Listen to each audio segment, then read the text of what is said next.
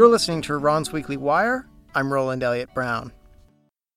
More than any other U.S. president, Jimmy Carter's years in office were defined by his dealings with Iran. The 1979 Iranian Revolution took him, like everyone else, by surprise. Many Iranian monarchists still blame him for the fall of the Shah, or for mistreating the Shah after he fell. Carter's inability to free U.S. embassy staff taken hostage by Ayatollah Khomeini's new regime cost him re-election in 1980. He still says his failure to rescue the hostages is his biggest regret. Carter is 90 now. Earlier this month, he announced that he will undergo treatment for cancer. Most people are wishing him well, but they're also talking about his legacy. So this week, I'm going to look at the big decisions Jimmy Carter made about Iran. Jimmy Carter came into office in 1977, having made his name as the Democratic governor of Georgia. He was regarded as something of an outsider, in part because of his focus on human rights. Inside Iran, the political opposition noticed him before he became president. Here's Mansour Farhang. He's a professor of international relations at Bennington College. But after the revolution, he became Iran's ambassador to the UN. It's very interesting that before actually coming to office during his campaign, for the first time in American presidential election, he focused on the importance of human rights as a dimension in American foreign policy. It was a response to public opinion and the atmosphere created by the anti-war movement, anti-Vietnam War movement. So his campaign, and after he came to office, even during his inaugural, this emphasis on human rights had an influence on Iranian dissident movement, even within prison. I remember even Rafsanjani talking to me when I was in Iran during the first year of the revolution, saying that how important President Carter's defense of human rights and promotion of human rights influenced Iranian authorities to be somewhat less repressive, to be somewhat conciliatory toward dissident elements in Iran. Of course, the Shah took notice as well. Here's Mehrdad Khonsari. He worked as a diplomat under the Shah's government.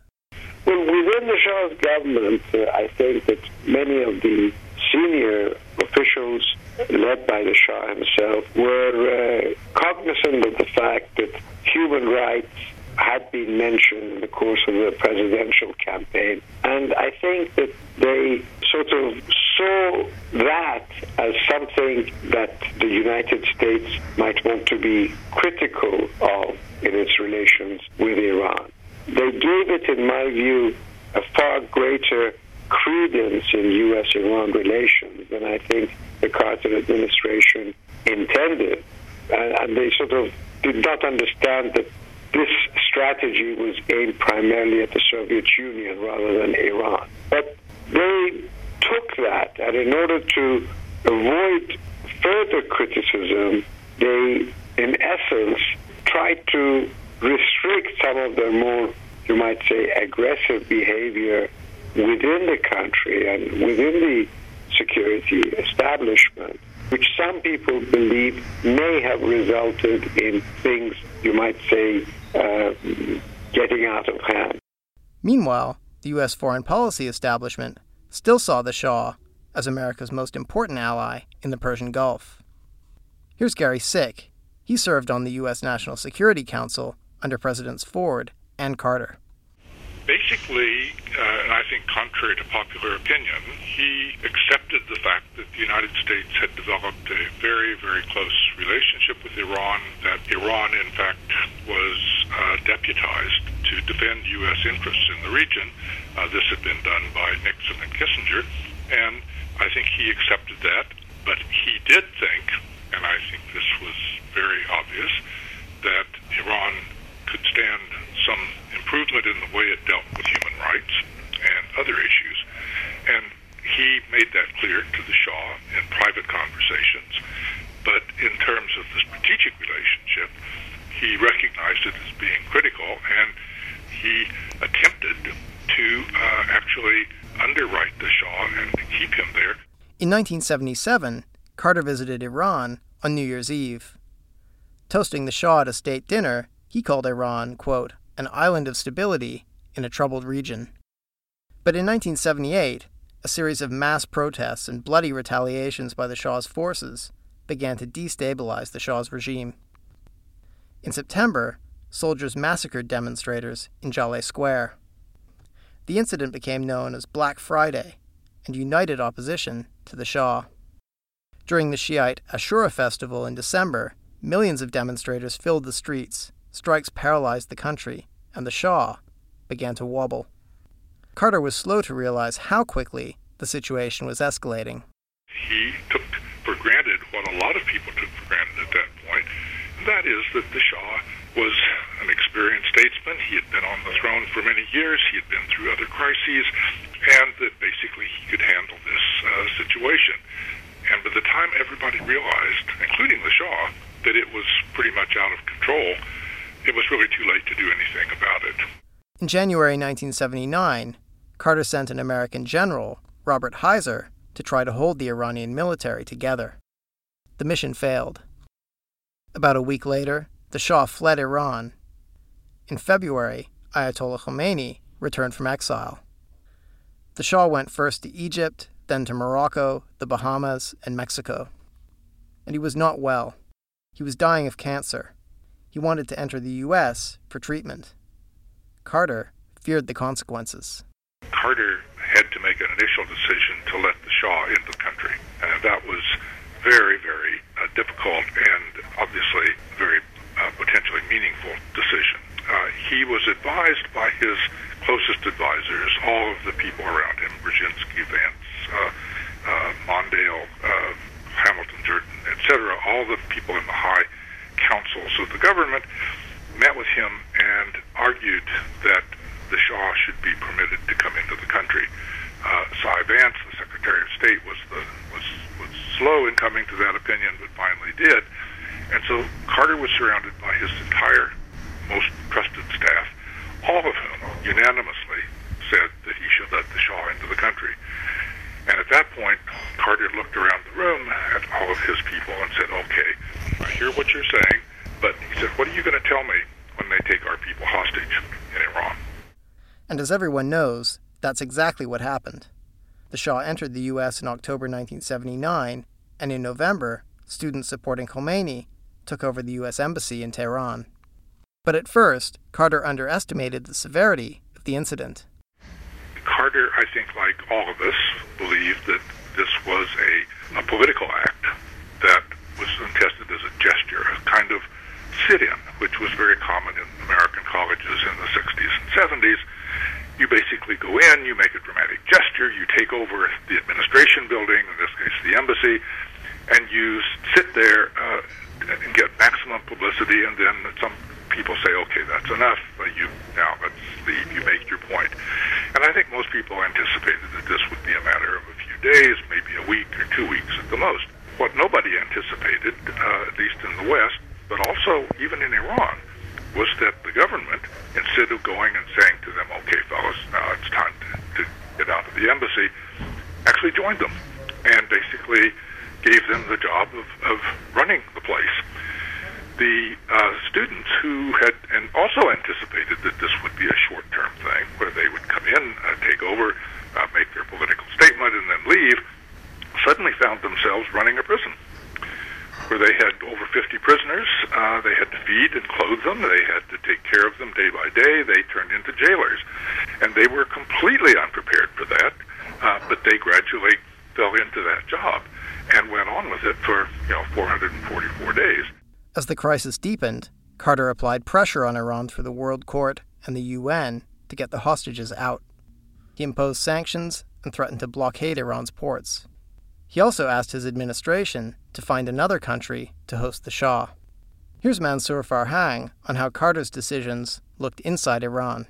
My judgment is that with the best of intentions, President Carter made two decisions that were immensely helpful to the Islamists in Iran, because they used the hostage-taking as an instrument of eliminating the liberals and the left from the revolutionary movement, and they used it very effectively.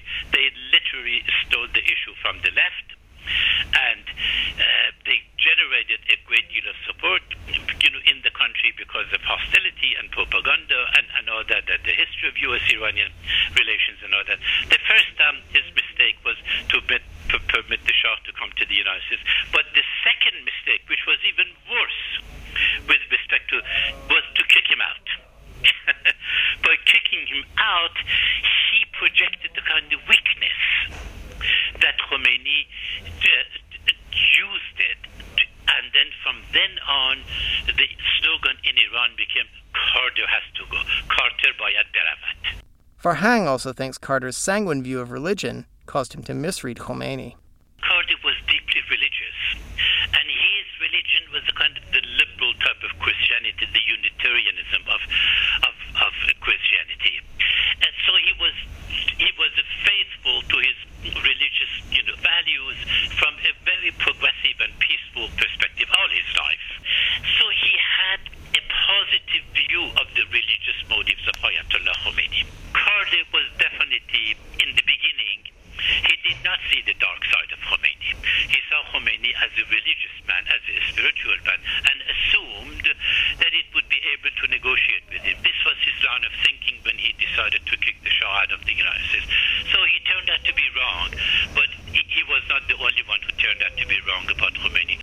When Carter ran out of ways to negotiate with Khomeini, he decided to launch a military operation to rescue the hostages. In August 1980, he ordered Operation Eagle Claw, an attempt by U.S. Special Forces to free the hostages and fly them out of Iran with helicopters. The mission ended with an explosive helicopter crash in a sandstorm in Iran's eastern desert, which killed 8 American servicemen. Khomeini gloated over Carter's humiliation, saying that the sandstorm had been sent by God. For Carter, the political consequences were devastating. Here's Mehrdad Khonsari. The failure of that mission essentially sealed his fate. And it showed to many people in the third world that it's not just people in the West or in the U.S. who determine who the leaders of a country in a developing country can be, but a third world leader like Khomeini can decide the fate of the American people as well. And that came out in a sort of a decisive manner, that Khomeini could in fact determine who would be the next president of the United States. Later that year, Carter lost the election to Ronald Reagan. I asked Gary Sick how Iran affected Carter's legacy. I think it was dominant. A lot of people look back on the Carter presidency incorrectly, I believe, and all they remember is the inability to get the hostages out, the failure of the rescue mission, and this sense of kind of helplessness. And, I can understand why people adopt that view, but I also think that is not an accurate representation of Carter's record, actually, in office. Carter accomplished a great many things, including especially the Camp David Accords, which actually transformed the politics of the Middle East. And he did a number of other major things, both domestically and in foreign policy, which were dramatic. He worked with the Russians. He set the ground, basically, for what was later going to be the fall of the Soviet Empire, and so forth. There were a whole series of things that he did, some of which did not happen on his watch, but happened later. But he had laid the groundwork for it, and I think in time, Carter is going to get credit for those. So how do Iranians remember Carter? Some monarchists will never forgive him for what they see as his poor treatment of the Shah or his willingness to let the revolution happen. Some of them even celebrated news of his illness.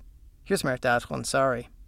I was very sad to hear that, that he is suffering and that he will probably die very soon. And I was disgusted at the approach that some Iranians had on Facebook and social media in expressing joy, in the sense that it is because they blame him for what happened to Iran or what happened to the Shah in those days. And I felt that the kind of reaction which I saw on Facebook when his name came up, in in recent weeks was totally obnoxious and totally unacceptable, this kind of behavior, and it's really made me sick. Leading figures in the Islamic Republic condemn him for different reasons. Here's Mansour Farhang. The Iranian regime, they have a very people like Rafsanjani and Khomeini, and they have a completely hypocritical, dishonest view of Carter. In private, they know that Carter's defense of human rights was immensely helpful to them in the beginning, but in public, they demonize him. And it's not hard to see from those answers that not much has changed in the past 35 years. Here's Gary Sick. There's been really no real evolution or change. I think the Iranian public had a view of Carter during this period, which was not a positive view, but at the same time, they haven't thought about it very much. I mean, people in Iran don't go around wondering, what about Jimmy Carter? Iranians in this country, expatriates, do in fact think about that a lot, because they are Americans and they are aware of the role of the United States, and they feel, I think incorrectly, that Jimmy Carter was basically responsible for all of the terrible things that happened to them. In Iran, the media doesn't dwell on these issues. They have an annual celebration of the takeover of the U.S. Embassy, which is they bring people in by bus. They stand outside the embassy, they shout and shout slogans for a while, then they go home. And that's about it. The Iranian public, for the most part, the Iranians that I talk to are scarcely, they just don't think about these things very much. So the hostage crisis is a huge issue in American politics, and I think correctly so. I think it was a major catastrophe, basically, for the United States, which actually was perceived that way in Iran. But in Iran, they just said, let's move on, and they don't think about that very much. So, in my view, I don't think people in Iran necessarily love Jimmy Carter, nor do I think they necessarily hate him, but they have a view that is created by the events of the time and the propaganda of the time, and that really hasn't changed. These days, Carter is still thinking about Iran. Back in July, he hailed the nuclear deal between Iran and the U.S. as, quote, a major step in the right direction. But at the press conference where he announced his illness, a reporter asked him if there was anything he wished he had done differently as president. He said he wished he had sent one more helicopter to rescue the hostages. That's all from Iran's Weekly Wire. If you want to find out more about Iran today, you can join us on Twitter or Facebook, or visit IranWire.com.